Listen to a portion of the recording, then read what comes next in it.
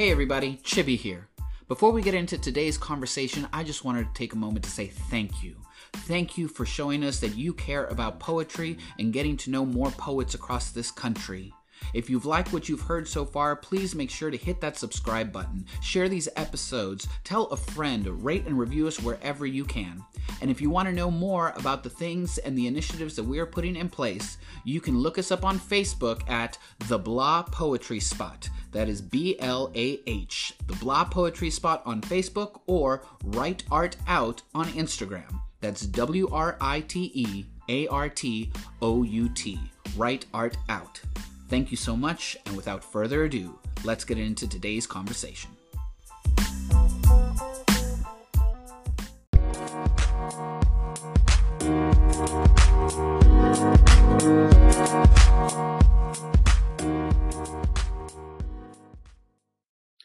Hello, everybody, and welcome to another edition of the Blah Poetry Spot presents Words and Shit. I am so excited to get rolling. As always, I have my illustrious co-host, the San Antonio taco poet, Eddie Vega. Hey, how we Eddie. doing? Ooh. Eddie changed his shirt, didn't look at his collar. Eddie's now got a collared shirt. She feeling fancy. All right, and I have a comfortable chair this time because I finally figured out that if we're going to be sitting down for an hour, I need something like cushion. You know, so that's the secret. That's the secret to this show that we've got going. Really, I am literally sitting on my coffee table because it is the only thing close enough to the router so that we don't have connectivity issues. But we're gonna make it. I can't believe it's only been a week since the last show. Because it feels like it's been forever. But oh yeah, it does. We had an amazing artist. Yeah, but we have another amazing artist today. We do. Eddie, tell us, who do we have on our show today? All right, we've got Wayne Henry. Wayne was raised in South Central LA, exposed to a melting pot of different cultures, which allows for him to have a broad canvas for his work. He moved to Dallas in 2008 and has become a passionate poet who writes each line to watch it come alive through his poetry. Dedicated to bringing awareness to issues such as mental health, oppression, depression, and the concepts of spiritual growth. He's a poet, a teacher, a father, and a POC enthusiast. Passion with purpose pushes life to new heights. He clearly loves alliteration. He's a 3-time Dallas Slam team member, ranked 5th at iWhips in 2018. Last year, 2019, he kicked my ass at the Southwest Shootout in the Indy Finals. He won the whole thing. So he didn't just kick my ass, he actually kicked everybody's ass. But he did it really nicely, though, I got to say. He's one of the nicest guys out there in the slam community. So without further ado, we've got Wayne Henry. Wayne Henry. Where you at, sir? There he is. How's it going, guys? How's it going? How are you doing? I'm doing good. Still trying to get the... All right. I'm doing good. It's hard when you have to be your own cameraman. It does. But yeah. Well, thank you for joining us. You seem to be enjoying the outdoors. Oh, man. I got to get out. Can't stay indoors for too long. This is insane. Don't I know it? Especially despite the weather, sometimes just being outside for a little bit. Take a nice little walk. And I've never been the type to take walks. Now I'm taking walks and jogging and shit. Like, man, it changes you. Pandemic, quarantine changes people. I was making food the other day and I was like missing one like key ingredient. It was literally one ingredient that I needed. And my husband had taken the car to work. So I was without a car and I was like, I could not use this ingredient or I could walk to the store, buy this one thing and walk back. And I was like, yeah, walking sounds like a good idea. Out of this house. Any reason. Yeah. But first, the poetry. So Wayne, the show is yours for the next 10 to 15 minutes. You know, looking forward to it. Okay, so we've been in quarantine and I normally don't really write that much about my emotions and like feelings like that. But again, quarantine brings out all the feels and like the mushy stuff. So this is a breakup poem I wrote. And it's I'll just spit it. I'm not gonna explain it. There you go. I can't remember when fairy tale endings slipped through my reality, when happily ever after became an afterthought, watching the fabric of our love shred itself into dangling thread, the string that ventriloquist our lips into passion. Now pride calls us acquaintances, mere strangers attempting to drink the spirit out the memories we thought we'd share forever. How dare forever rear its ugly head and take off faster than my desire could move. Before we could ever choose, destiny took it upon itself. Maybe time was jealous and took it for itself. Like we mortals don't deserve to ride the chariots of the gods. Sitting on a high pale horse with trumpets for teeth, Armageddon calls our name. Armageddon calls for blood, for bone, a pound of flesh that didn't have enough phoenix to rise from the ashes. Our love story will be embered inside a rusty furnace, coughing out dust and regret as smoke fills our veins. The syringe bends away from our skin. It does not want entry. The lethal injections said that we've already killed ourselves so well.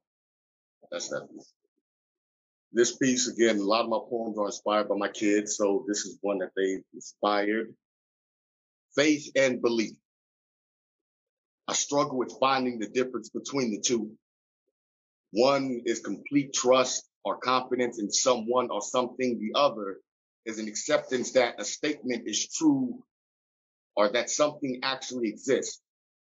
The difference begins to look like the shade of hue between ivory and white. And like most things, my children incidentally teach me to view conflict in ways my adult mind could never. When my 14-year-old stepdaughter was 5, she believed in the tooth fairy, had faith that when she places her tooth under the pillow, she will be rewarded with $1 for each tooth by the morning, and had faith that the gift would be placed there for her. She kept faith in her belief that we'll all be worth it in the end. Crazy how every time belief and faith find themselves in the same space, they mesh together fantasy and reality. When she was 7, she had an imaginary friend named Herbert. Herbert held shit down. His main job was to conduct the tea party, supply the imaginary tea, and keep conversations interesting amongst the teddy bears that attended. Herbert, no pun intended, was a real one. They say faith comes by sight. Even though she was the only one that could see him, she believed in his ability. Fast forward to today, she's 14. She no longer has imaginary friends that only she can see. She's now developed a belief in a biological father whom she seeks to have faith in.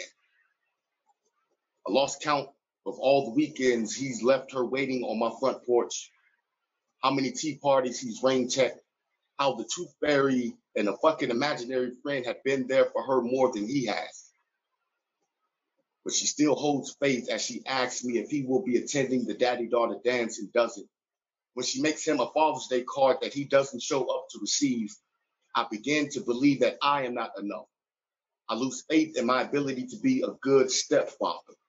She asks Wayne, when is he coming? Wayne, where is he? Wayne, is he here yet? She slams the door in my face. She tells me to just leave her alone. But I can't, because reality is nothing like fantasy. It doesn't go away just because you lose faith or stop believing, so I'm still here. When his promises leave her broken and I'm left to piece her back together again, what happens when faith begins to come by sight and faith is based on reality? What do? Well, I do what I've always done, what she has faith in me to do, every single time. I replace her tooth with $1 underneath her pillow. I pull up a chair to the tea party. I kiss that girl on the forehead, look her in the eyes, and tell her that her daddy will do better next time. And she believes me. Because faith is the assurance of things hoped for and the conviction of things not seen. That's that piece.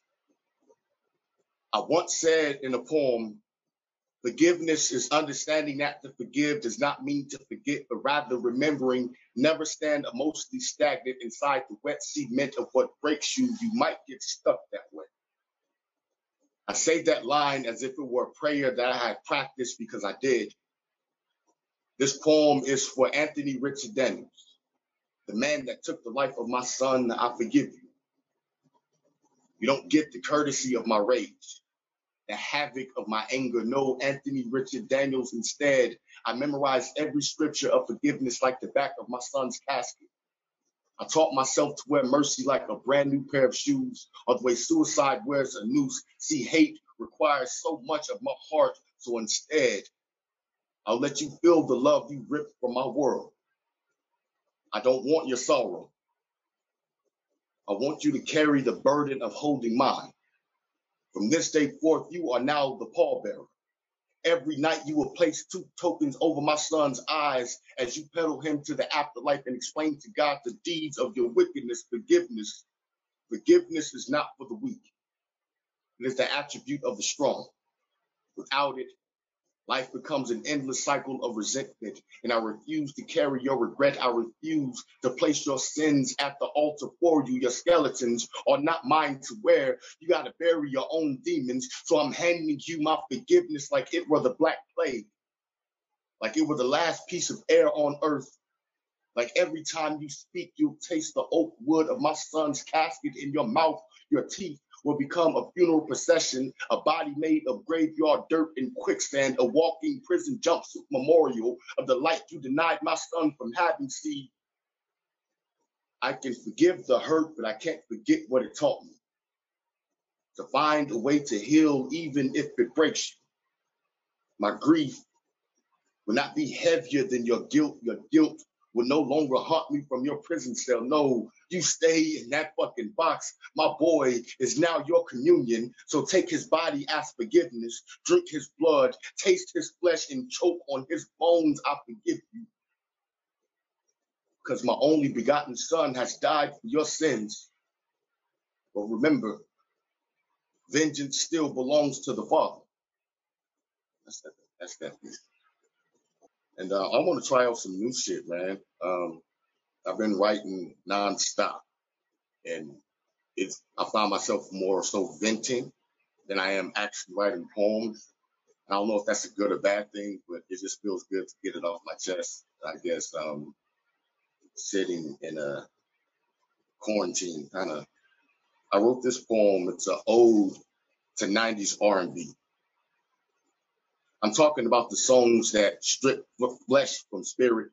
So when you hear it, you know it's deliverance, to be born again, baptized in the chorus of melody. To find true love for the first time inside the high notes of Casey and JoJo, begging for the most tender parts of a woman's soul. This is me dealing with broken heart, and all it takes is Babyface asking, when will I see you again? Boys to men, mending boys to men, letting you know what love accepts and what the heart will let in. This is an ode to all the songs I loved before I knew what losing love was, or what love does. Just break pride down into a molecule. The microscopic optic of a heart twitch, tweaking the only thing that can keep its heart beating. The first time I heard love was hearing Brandy ask, have you ever loved someone that it made you cry? And I shed tears at the eulogy. Burying a shattered soul before it could ever had a chance to say goodbye. This is an ode to 90s R&B, to the pain, to the way love would break me, to the way SWV would save me. The steady bop, the swag, the swing, the revelation of a new beginning. This is the big butt girl and the smile, to the end of the road, to the sweet lady, to a woman's worth, to standing in the rain, to before I let you walk out of my life. This is a thank you to R&B 90s music for showing me love, for breaking me, and loving me enough to heal me. That's all. We did a versus head to head using nothing but 90s R&B, and doing that, it kind of inspired me to write that piece. I fucking love 90s music, man.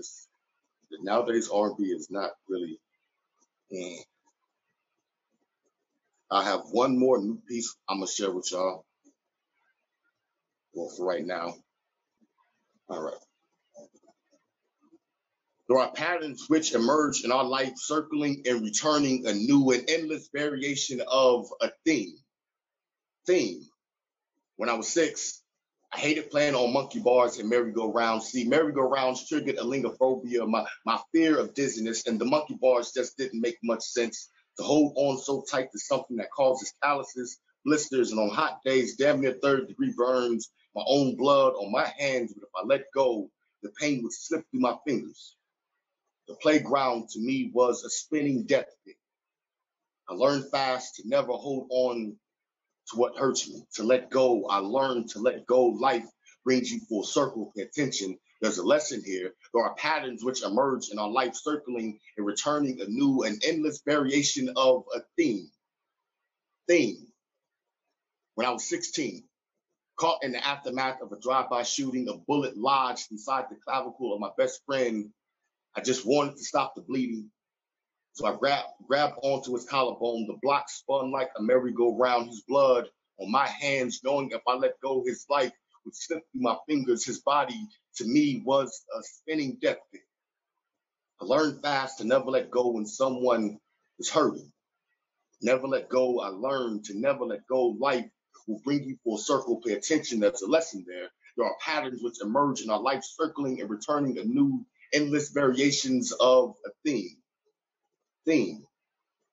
When I was 26, I fell in love with the woman. She said my heart was a playground in the aftermath of a drive-by. I guess my grip was too tight. I didn't leave enough space in between my fingers for her to breathe. I held her like a bleeding clavicle. She must have had monkey bars for bones. My emotions have in a habit of spinning out of control. So I had to let go. But I have a hard time releasing hemorrhages. I didn't want to see myself bleed out. I never learned to let go in fear of hurting myself. There are patterns which emerge in our life, circling and returning a new and endless variation of a theme.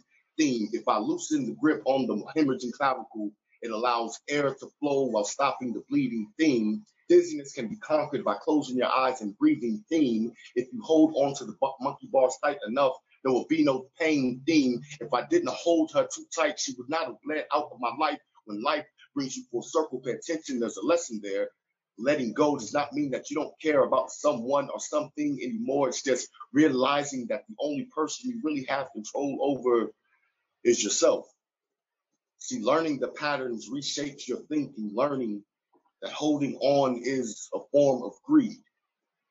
And when greed replaces the patterns, we become an ill-suited God. Life becomes a loop, teaching you the same pain you refused to learn the first time. Then shall we know that man has come full circle, merry-go-round back to where his origins and life has stemmed from. Letting go, holding on, moving on, releasing that which is hurting you. Pay attention. There was a lesson here. Thank you.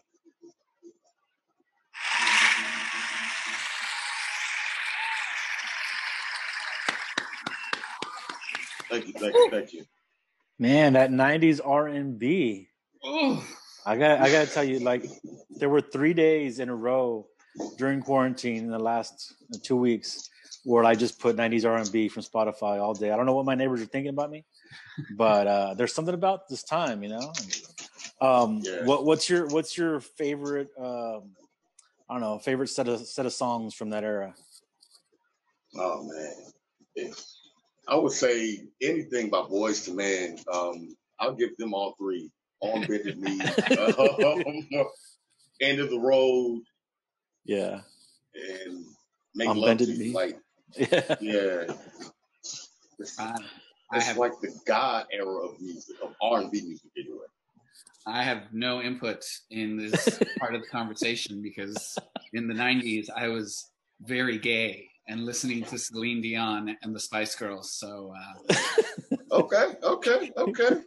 yeah. There's something there. There's something there. Yeah. Oh man, I don't think I've ever seen a single performance of yours where somebody in the audience, if not everyone in the audience, was crying. You have such a phenomenal way of articulating emotions that just like really like touch deep. How's that writing process for you, to be so vulnerable? I didn't start writing that way until I figured out why I was writing, which was to get people to understand what I felt, And so every line in those poems, I would say, would this paint the picture for them, right? I wanted to make sure, I didn't want to get up and do a poem and be like, oh, that's a sad poem and I feel sad, I want you to actually feel where I'm coming from and also feel the healing in it as well, I don't want to just stab you in the heart and walk off stage. I go by my book, I try to bring people through the journey with me, So main thing is like being honest with myself, That's what how did you set to write them? Was it like you say every line had to hit? Did you set off by random line by line? Did you do them all at once and then go back to them? What was the process on that? My process is always write out the poem, write out the thought, right? It's not a poem at first, just write out the thought. And then you go to 5 or 6 lines and you say, well, what am I really saying here? Does it have to be 5 or 6 lines? What's the most precise way I can say this? Mm-hmm.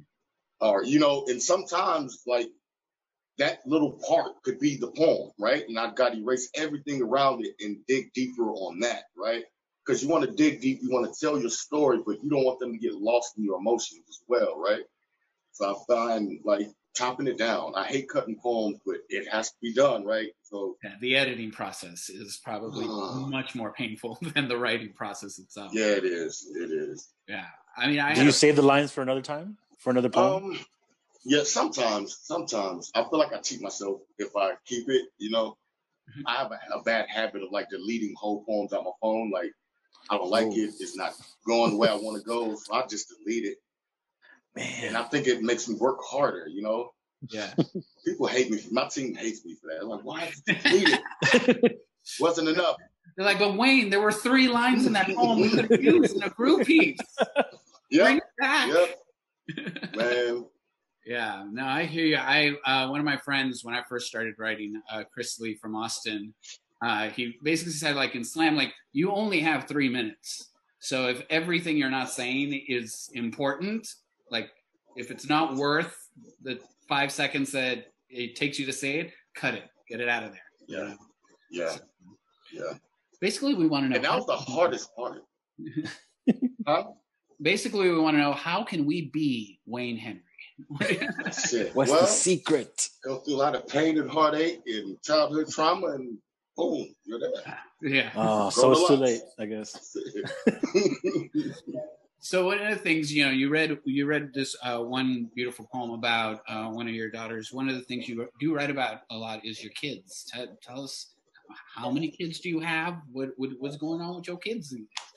Oh man, biologically, I have two girls. They both have brothers and sisters who are also raised, so it's a total of 10.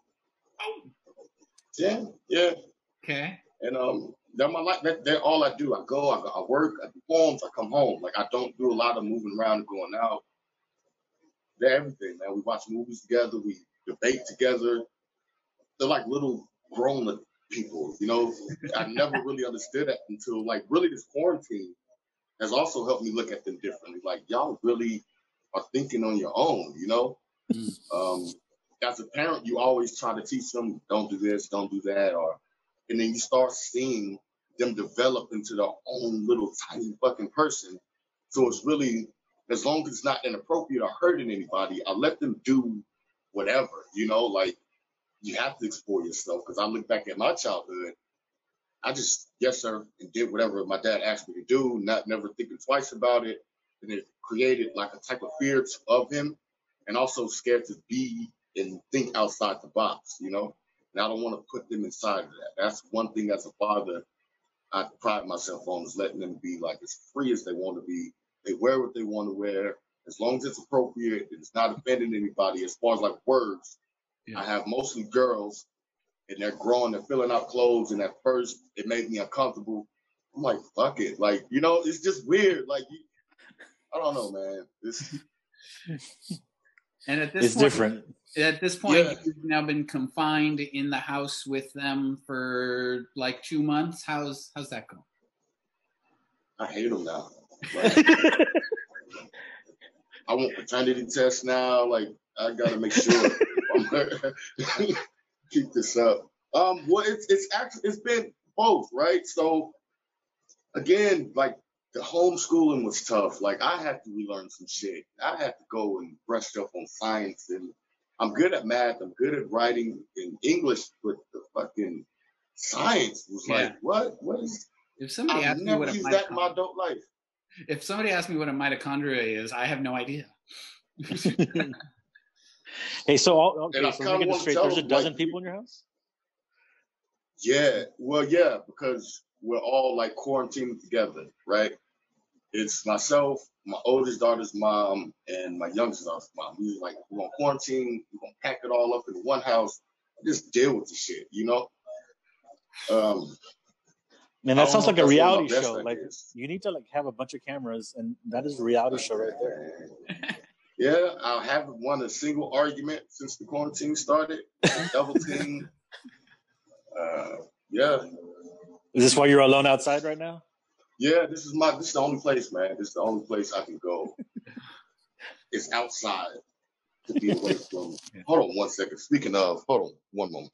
What's happening right This has never happened on Words and Shit. Now, this might be the shit part of the words. You know, I don't know. I'm back. I'm back. All right. We're good. Yeah, We're here.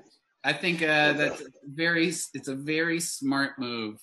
I think especially in the position that you're in to just not win arguments, just let them have it. Because even if you do win, you lose. You lose. Yes. I totally. You got to deal with the uncomfortable silence. Like I'm not quick to like say I'm sorry, but I'll bow out an argument real quick, man. Like you know what, this shit means nothing. Like we could have Corona. Like let's not do this shit. But what's the difference then between dealing with family, like you're dealing with these arguments, the ones that you're not winning or just backing away from, and a poetry team? There is no difference. There is no difference. Wow, no, there's no difference. No. Sometimes you just gotta like, all right, I ain't winning this argument. Yeah. I think it's anything. Fine, make it a group. So yeah. Hey, what's the difference then? I mean, you've been writing for a while now, and have you been writing love poems for a while?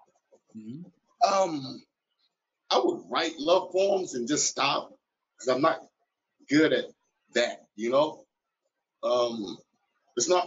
And it's weird because it's not hard for me to express myself as a person to my partner. It's just writing it on stage or just putting it together. Like I'm so conflicted with my own thoughts of love right now, you know? So it's hard for me to be concrete about it and put it in a form. I like to be certain about what it is I'm writing about sometimes. You know, and love is something I'm not certain about. I love my kids. I love their mothers. I love poetry.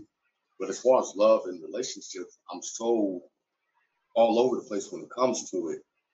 Well, that's the follow-up then. Yeah, like what's the difference then between those kind of poems in your 20s versus in your 30s?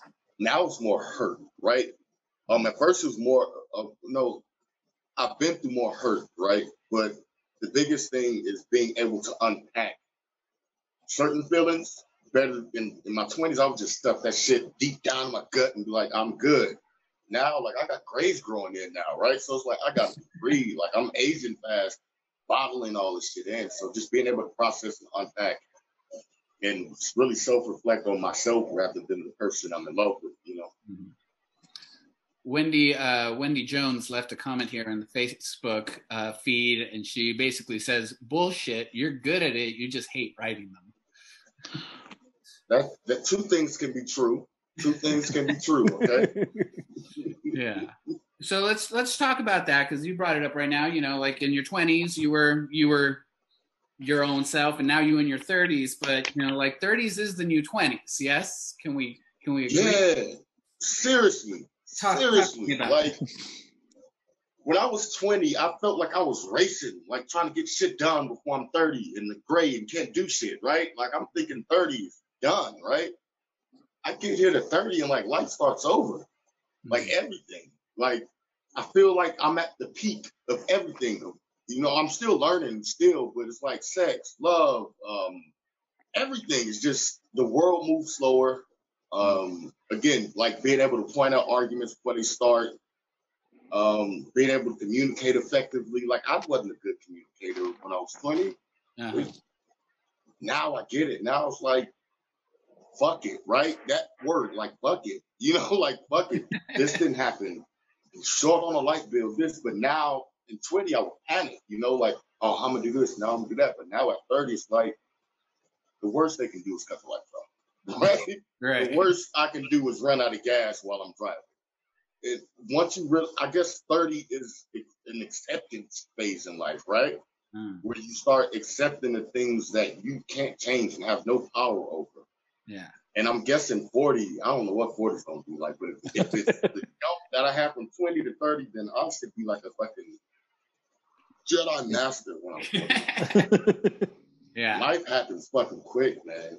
Yeah, I feel like in my 20s, you make a lot of mistakes, you know, and then you have a lot more knowledge to where in your 30s, you can now do the things you were doing in your 20s, but much more effectively. And I'm hoping that by the time when I get to my 40s, I'll have the money to do the things that I wanted to do in my 30s, but was too broke to do. There you go. I think maybe 40 is like when you know that these are mistakes, but you're going to do them anyway, but you're okay with the consequences. What is like 40? That's a good one. Maybe. Hey, I got the question now. God, my eyes skipped the page here. But you write a lot about issues. You said you're a POC enthusiast. There's a lot of writing about race in your poems. What do you say to people who say that maybe we're writing or you're writing too much about race issues? Like, isn't there something else out there? I've come to the realization, I used to always say black poems, right? I think you and I had this similar conversation with Southern Pride, Eddie. Like, it's not a black, even if I'm not using the word black or referring to my skin, it's a black poem because I'm a black poet, right? If they don't like it, they low-key racist, right? Like, how could you have a problem with me explaining my life, you know? Well, you should write more about this. I'm like, okay, it's still going to be from a black fucking perspective, right? Sometimes I will go, like, touring. I miss touring.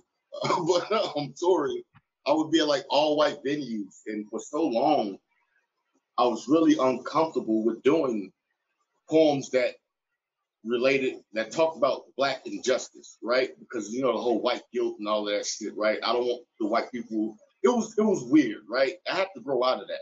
So now when I'm at white venues, I'm about to do the blackest fucking poem I have, right? If I can do it in a room full of black people, that's preaching to the choir, right? They know the struggle. We write these poems really to be heard at the end of the day. And who better to hear it than the people who gonna feel guilty or don't know what it's like, right? Learning patience through this whole process of poetry is like, I'm gonna do this black poem not because it's gonna score high, but because I need someone in here to hear it, right? And once I start genuinely like thinking about what message I want to put on stage, my performance is higher, my energy is higher because I'm excited about what it is I'm saying. If I go on a slam and I'm thinking, okay, I got to do a black poem because I need to score, then I lost already, right? Because I'm trying to strategize my feelings. At the end of the day, poetry is a fucking art form. There's people that don't like slamming, and I get it, but I'm competitive. I like it. But what I found is like being genuine, understanding like these black poems, if people don't like it, there's a reason. There's honestly a reason. If you don't like hearing an LGBTQ poem or any poem that deals with a community that you're not a part of, if it makes you uncomfortable, if you don't like it, you have issues that you need to work out. Yeah. And I think it's the same way, even in competition, like, you know, where you're having to make that decision between the poem you want to do or the poem you think is going to score well. Anytime you don't go with the poem that you want to do, it ends up not scoring well, right? Because you're not in it, you know. So I think there's a level of authenticity that one has to learn through trial and error. That's always just do the poem that you feel like you need to do, whether or not it's going to make a room full of people uncomfortable. Because, like you said, if it does, well, it's probably doing the work you meant it to do. Yes. Yes. The work. The fucking work. Yes, sir. So you mentioned, you know, you miss touring. You tour a lot, right? Tell us, for those who are watching, or tell us what that's like. Life on the road, touring poets, you know, working. Man, being like completely honest, it's amazing. In hindsight, once it's over, you look back and like, yo, I had to fucking ball. Mm-hmm. But last year, like I toured I was on the road for 3 months straight, right? And it was hell. Saving money, making the money and saving it was the biggest fucking thing. The catching the flights, those days was like, it's a turnaround trip or it's a one night show. I'm not getting a room. I'm about to do the show and sleep at the Greyhound station or sleep at the airport. Like, I encourage everybody to try it. Just go out there because you meet so many different people, so many different scenes. I've never been to a venue that's like, oh, this is just like that venue. They're all completely different. Yeah. Different styles of writing and performance, and being able to soak that in and apply it to my craft, right? Mm-hmm. But being on the road, you miss your family. The money is good when you know how to manage it, man. Like, if you make $600 in a night, like, fucking act like you make $30, bro. Like, don't go to the biggest fucking restaurant. Go get a fucking dollar menu. Like, you have to be, the money part can make it. Like, I was actually stranded for a week in New York City, the most expensive place on earth, because I had a great show. I made like $800, right? Just tips and people cash apping, buying merch, buying shirts, and by the end of the night, I had like $200 in my pocket. I'm like, wait, what the fuck did you do? Oh. Like, I got an expensive hotel, ordered room service, went to the bar, and I'm just sitting in fucking New York City for a week and have to scramble, put shows together. And it was, yeah. But I wouldn't change it. I wouldn't change it. I would do it all again, though, right? I would do it all again. It's tough. Poets, if you tour, if you go on the road for long periods of time, manage your money, have a traveling strategy, a plan A, a plan B, and save your fucking money. Yeah. Be smart. Have merch, quality merch. Yeah, I remember when I was touring last fall, like, I was having a conversation with my dad, and he's like, "Son, I'm just so happy that you have this opportunity to travel and enjoy yourself and relax and just be," you know. I'm like, "No, this is work, sir." I'm my own manager, publicist, accountant, you know, chauffeur, the writing and the memorizing. Like, it's a grind.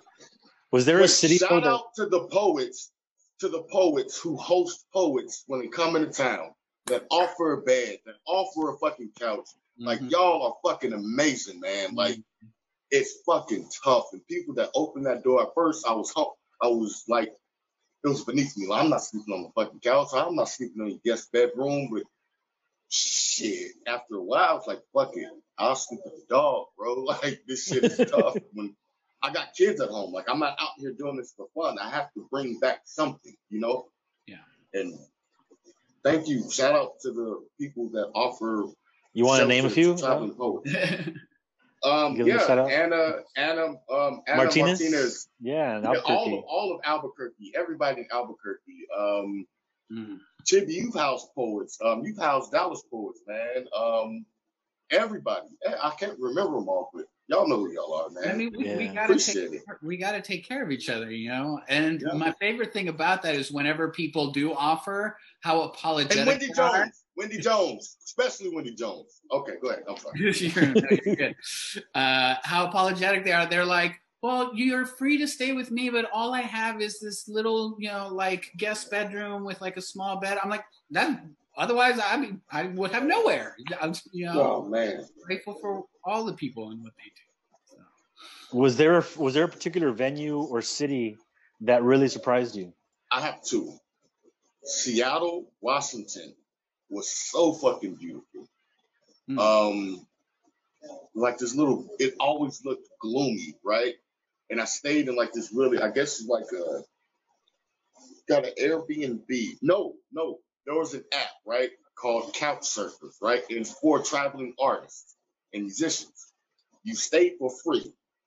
All you have to do is share your culture with whoever is hosting you. That could be telling stories about you being on the road or cooking a dish, right? Whatever. It's free. So this dude like had this fucking mansion, like house on the hill, and I'm looking down at like the fall. And that was in Seattle. I thought Seattle was about to be a fucking drag, but Rain City Slam with I featured with them, Seattle Slam, the Everett Poetry Nights. The venues were beautiful. And the second city has to be Boston, Massachusetts. I was out there. I did 2 weeks. I was there for 2 weeks. Did 9 or 10 shows, and this was like February of 2019, and it was fucking freezing. I've never been that cold in my life, but I still enjoyed it because it's the different climate. The houses are built different. They're like these old school 4-story project homes, right? They look very haunted houses, right? It's weird. You have to. I don't know if you guys ever been to Boston, but it's just different there, right? It's those two cities blew me away. And they're on opposite coasts, you know. So yeah. Old city. Before we switch topics real quick, because people are asking in the comments, if somebody does want to purchase your book or Cash App or Venmo you, where can one do so? You can Cash App me at $ Dreadful Poet. That's $ DreadFulPoet. I would prefer that, like, so you have the option to leave a note, leave your address in the note, or you can inbox me personally on Facebook or Instagram. Instagram is dreadful_poet. And Facebook is Wayne Henry. Shoot me a request. Shoot me the chat books are $10. I'm sending them out. I'm having some issues sending them. I think it's the stamps I'm using. They're not expired because stamps don't expire, but they're not acceptable. Like when they're going, like the stamps are really old, right? So they're like, nah, we can't accept them. So I have a lot of backlog going on with. Yeah, the $10. $10. You can Cash App that. I have no Venmo. I do have a Venmo. It's Dreadful_Poet. And yeah, I'll just inbox me and we can work something out. Hey, and Ana Martinez just joined, and I'm like, Ana, you had a shout out like 5 minutes ago before you were on here. Just want to let her know that. Yo, Ana, I was telling them how much of a great host you were. I lived there. Like I walk around there. I will practically walk around there naked. Like I feel so at home there. Oh yeah, she has a beautiful house, and then just it is. Getting. I got my tarot read by her. I think you did too. I think everybody in the room has got a wonderful experience. At least once in their life. Terrifying. It was terrifying how accurate it was. Yes. Quick story. I was out there when Rage passed. He had literally called me the night of. And he thought I was in Dallas and wanted to hang out. And I'm like, bro, I'm in Albuquerque, you know? And got the news like 2 o'clock that morning. And she just was like, when I'm emotionally, like, I don't take loss well, right? But Ana held me down, man. She was like, yo, we can counter this fucking feature. We can get you back to Dallas as soon as possible. And then I heard Rage in my mind, make your money, nigga. So I'm like, nah, you know what? I'm going to do these shows, and I'm going to, unpack and then head back to Dallas. And Anna, thank you. Anna, thank you. You are a lifesaver, a friend, and I love you dearly. Yeah, I think All anyone right. who's ever come in contact with Anna has definitely felt like they've found, like a little poetry mom of sorts. Mm-hmm. Yeah, man. You're a I met big your fan sister, of. Oh, okay. Go ahead. hold on, real quick. I met your sister Chibi at Southwest Shootout, Mhm. and the whole time I'm there, I'm like, who the fuck does she look like? Like, I'm just staring at her the whole fucking night, and I'm like, I know her. I've seen her from somewhere, and then she introduced herself to me. She's like, my brother. And I'm like, who's your brother? Like Chibi. I'm like, there the fuck it is. Okay. There it is. There it is. Chibi with a wig on, man. Like, okay. Funny story. So everybody used to say that my sister looks probably still like Sandra Bullock. And then one day I did drag and somebody was like, "Oh my God, you look just like Sandra Bullock." And I'm like, "Yeah, there it is. There it is. It's undeniable." Chibi with a wig on. That's funny. Eddie, You're a big fan. Yeah. You're a big fan of The Office, Wayne? Oh yeah, I love The Office. I literally watch it every single day. What is it about The Office that I don't know, does it inspire you, or is it just kind of a release? It's just funny. It's just fucking funny. I enjoy good writing, and the writing for each show, like every episode is directed or written by a different cast member, right? And I just really enjoy how consistent the characters are and the growth over time. Like, to me, one of the greatest love stories on TV is Jim and fucking Pam, right? And I have a poem I'm working on. It's like, am I Jim or am I Roy, right? So, because I've never met a woman that wasn't a good woman, but it never worked. So it's like, yo, Wayne, you're the problem. So are you Jim or are you Roy? That's coming for the next Nerd Slam. Really excited. Yeah, I think I saw a meme out there that said something along the lines of like, there are two kinds of people in the world: the ones that like The Office and everybody else. Yeah. It's a funny show, man. It's funny. I've never not laughed on a single episode. Like, we just finished. I had the kids sit down and watch it. Like, I've been making these kids watch everything. Like Star Wars, they watch like all. I said, you guys have the luxury of being able to sit down and watch it in a day or two. I have to wait years growing up, like 10 years for the next movie, or so. Yeah, and this time they say not too much TV, but I think it's like a form of time travel. You find these old shows that you watched as a kid, and you feel yourself in that living room you were in growing up, or you smell that carpet that was in the old house that you grew up in. And it's fucking amazing, man. Yeah. Are the shows holding up for you though?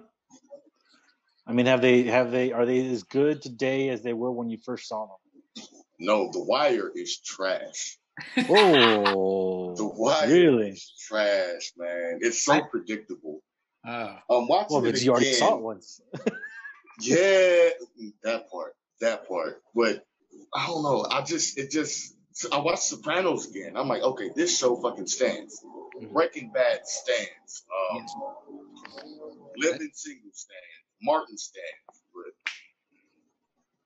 But the Shield stands. But The Wire gets a thumbs down. Uh-oh. That might be some fine words. I'm going to see in the comments if anybody says anything about that. I don't know. I know, right? Everyone's like, quiet. I'm waiting. So. There's some Wire fans in the group up here. They know it's trash. They just love it for the culture. I was gonna say you might disown me after this one, but I definitely fall into the category of people that don't watch The Office. And I don't know what it is. I've tried a couple. All right, guys, it's been a great show. Thank you for having me. No, have you tried? I've tried, and maybe do I have to watch them in sequential order? Is that what I'm missing here? Because I've watched to see the growth. Yeah. I mean, they're not really like. Yeah. You can't just start like season 3, episode 8, right? Yeah, some basically. But then again, it's also like trash sometimes. Like, some of the jokes are trash. It's problematic as fuck. But I really like comedy, so I just get it. I get it. I have to confess, I tried once too, and I cringed so much in that first episode that I just couldn't watch the next one. Wow. Oh yeah. But I did see that one about the fire. The one about the fire drill or whatever they had. My students made me watch that one, and that one I gotta admit, I mean, I was laughing the whole time hilarious. Through. Like it was a joke. One of the characters didn't want to do blackface, so he did black neck instead. Like a little black neck right there on his neck. Oh, like, yo, this shit should not be funny, but here we are, and I'm laughing my ass off. And see, I'm more of a drama kind of guy. Like I want to watch something whose life is worse than mine, so I can stop thinking about my problems. So, what's your go-to show, Chibi? What's your go-to? Well, I just finished Breaking Bad, watching it again for the third time, I think. And then, what do we currently have on rotation? We're watching The Outsider on HBO. We started Tiger King. Oh no! It happened. Yo, Wayne, what you don't know, Wayne, is that Chibi has refused to watch Tiger King the entire quarantine. I have, despite what everybody's been saying. And we're watching it, and I'm literally like, both me and my husband are just watching it, like, what the fuck is happening? It's greatness. And it just confirms my thought, like white people are fucking crazy. There's not a single black person, not a single person, Latin person on the show. They're all white. Oh, like, Jesus Christ! Okay. Where do you get money to buy tigers? It's only $2,000, Wayne. So you know. That's it. That's it. $2,000. You do like. That's like what, like 3 nights of touring without spending money anywhere else, you know. And you know what? It's weird watching that. We should do like a poetry documentary. Like, there's so much shit that this quarantine is showing us poets. Like, there's so much more we can be doing. There's so much more. We got really complacent on being on stage and slamming. There's so much that we can be doing. Totally agree. Like, if they can make money, like, why? Let's switch gears a little bit. So we're talking about TV. What about music? What music is getting you through quarantine right now? What music is getting you through life in general these days? The Weeknd. If y'all follow me on Instagram, I post a Weeknd song every single day. The Weeknd, Drake, listening to old Common records, Mos Def, Talib Kweli. My daughters put me on to Billie Eilish. Billie Eilish, yeah. Yeah. She's got phenomenal writing. Phenomenal. And Juice WRLD, surprisingly. I am unfamiliar. Okay. All right. Yeah, it's one of those new rappers well, I think he passed. He died trying to smuggle drugs into an airport. Like, he tried to hide it in his mouth. He accidentally swallowed all the pills and died of an overdose. Oh my God. So what do you think about that this moment then that you're in where your kids are introducing you to music? I feel old and out of touch. But the fun part is every now and then they'll play a song, and then what makes me feel even older is like, I know the sample that song gives. Let me play you the original song, you know? And I have them listening to Nas now. They're listening to, because I grew up in California, so I had them listening to Corrupt, Snoop Dogg's whole catalog, The Game. We're all just learning each other, like, in a different type of way, a more intimate way. Yeah.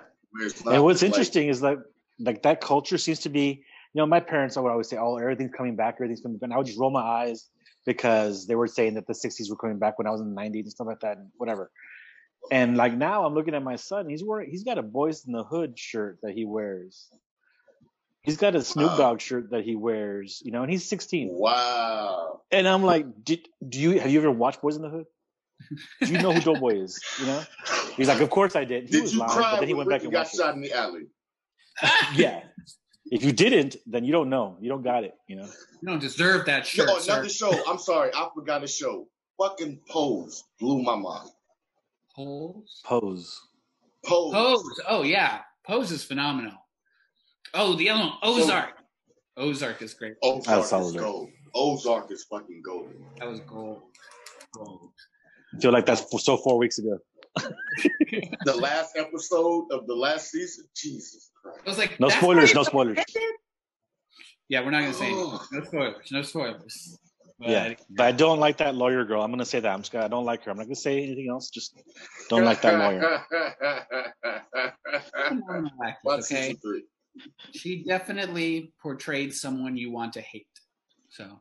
Oh yeah, for sure. Mhm. For sure. That was good. That was good. I got one quick question because you talked about your Instagram, but I'm more interested in your Facebook, and I read your Facebook on like a lot, and you always are making me laugh, and it's not just that it's funny, but it's so incredibly clever. Mm-hmm. And you've got people out there saying, "Take the damn phone from him. That he's not allowed to post anymore. Put him in a corner. Put him in timeout." I've been kicked out the team so many times. You could be a meme master, sir, because it is real smart. Right. Do you have like an inspiration? What's your secret? What's your secret on that? How are you getting so clever? And is there another light you possibly have in your house? And I'm just at a black screen. Okay, I'll say this, right? So for people that don't know me, right? Poets that don't know me, they automatically assume I'm mean. And I'm okay with that because I'm really not a people person. But the people that like actually grow on me, I have a good sense of humor. Like I'm joking all the fucking time, It's just not something I share with strangers. And when I post those memes, it's like I want it to be petty, but I also want it to be like, okay, but you laughing, but you like, but nah, he ain't lying though. Like, I think my like favorite is the. Yes, that one, the PSI Enron one. For anybody who doesn't know, it was when everyone was doing that one meme of "I'm gonna tell my kids this was," and Wayne posted, "I'm gonna tell my kids this was PSI, Poetry Slam International or Incorporated," and then it was a picture of the Enron logo, which hit on so many levels. And I'm sure there were some of the younger poets out there wondering what that E was, but yeah. All right. Well, if you people watching, if you need more of that, if you need more Wayne Henry, follow him on Facebook or Instagram, or are you on the Twitter sphere? No, I'm not on Twitter. Not on Twitter sphere. Have you fallen into the TikTok hole yet? No, I watch my kids do it every day. I'm not impressed. No. All right. They haven't gotten you one of their videos yet. Yeah. Well, thank you so much for joining us, Wayne Henry. I feel like yours is one of those names that, like, I can't just call you Wayne. You're Wayne Henry. I would love it if you could close us out with one more poem while we can still kind of sort of see you, because it is getting really dark in Dallas. Yo. So I'll end this piece like I end every feature with one of my most personal pieces. You can watch it on YouTube. It's called Honesty. This is a poet's attempt at honesty. Honestly, I have to get really drunk to write about my life and put it in a poem. It's like Hennessy and tequila numbs the hurt of truth as it hurricanes through my teeth. My truth is fire and brimstone raining down from the eyes of heaven, so I make umbrellas out of my insecurities just to stand there in the flames. My addiction to burning beautifully makes me believe that some days I'm not the poet of my poems than my pen and my demons scribble agony across my face like war paint. No, honestly, I write love letters for angels to give to God because I'm too afraid to face him personally. Like I won't survive the glare of his judgment. More afraid that God just might be one giant vanity mirror reflecting all of my flaws that he created in his image, my beautiful bipolar Jesus, but I digress. I have a habit of picking my own scabs or scratching to the sight of blood. My mother tells me it's something I do out of nervousness. My ex says that it's me obsessing over scars before they occur, that I'm just afraid to be beautiful. But honestly, beautiful things rather be avoided and left alone than to be loved just to become broken. No, honestly, beautiful broken things daydream about one day becoming monsters, because monsters can never be weak, be vulnerable, be fragile, or anything that makes us look like victims, because victims stand out like the nose of Pinocchio when placed on the lap of Geppetto and asked how it feels to be alive. How does it feel to be a real boy? No, honestly. Some victims grow to be 6'4", dark-skinned, dreadhead, baritone poets screaming for help in between the safety of metaphors, help looking for words that make being molested as a child feel like a spiritual masculine cleansing of his fingerprints, breath, and saliva escaping the confines of my pores, help. I hide pain like treasure in chest, or prisoner in rib cage, help. I grow tired of slicing my silence on simile and soliloquy because help is too weak of a word for a batshit crazy black man, still insane enough to believe that one day he can be loved because my two lips have a habit of kissing a woman's temple into demolition. Then I try to rebuild her from the rubble like I didn't just ruin everything that she structured to make me smile. So honestly, I'm a black cloud, raining inside of a glass house, begging to break out before I break down, and all that can be found are whispers of poems that never had a chance to make a sound because heaven sends me love letters with no return address. So it feels like I'm writing myself in hopes to write myself, and I'm not sure if God is proud of the mess that I make of me. So if ever my poems sound like prayers, it's because I stand on the stage and pretend that you are the ears of heaven, and these words are the shadow of my crucifixion, nailing myself to the microphone. No, honestly, these poems are really a gift from a poet too broken, too tired, and sometimes too sober to keep fighting alone. But thank you for carrying all of my burdens and helping me wash away all of these sins. At the end of my poems, I pretend that you are heaven. At the end of my poems, I pretend that you are my God. Thank you.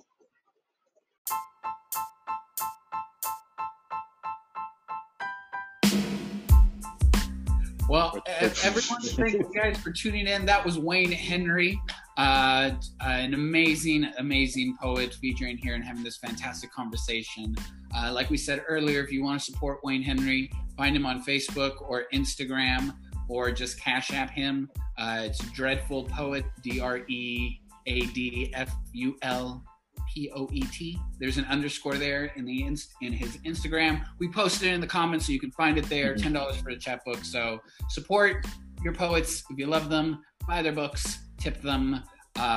We are so happy that you were able to join us here. This was a great conversation, a great break from the day.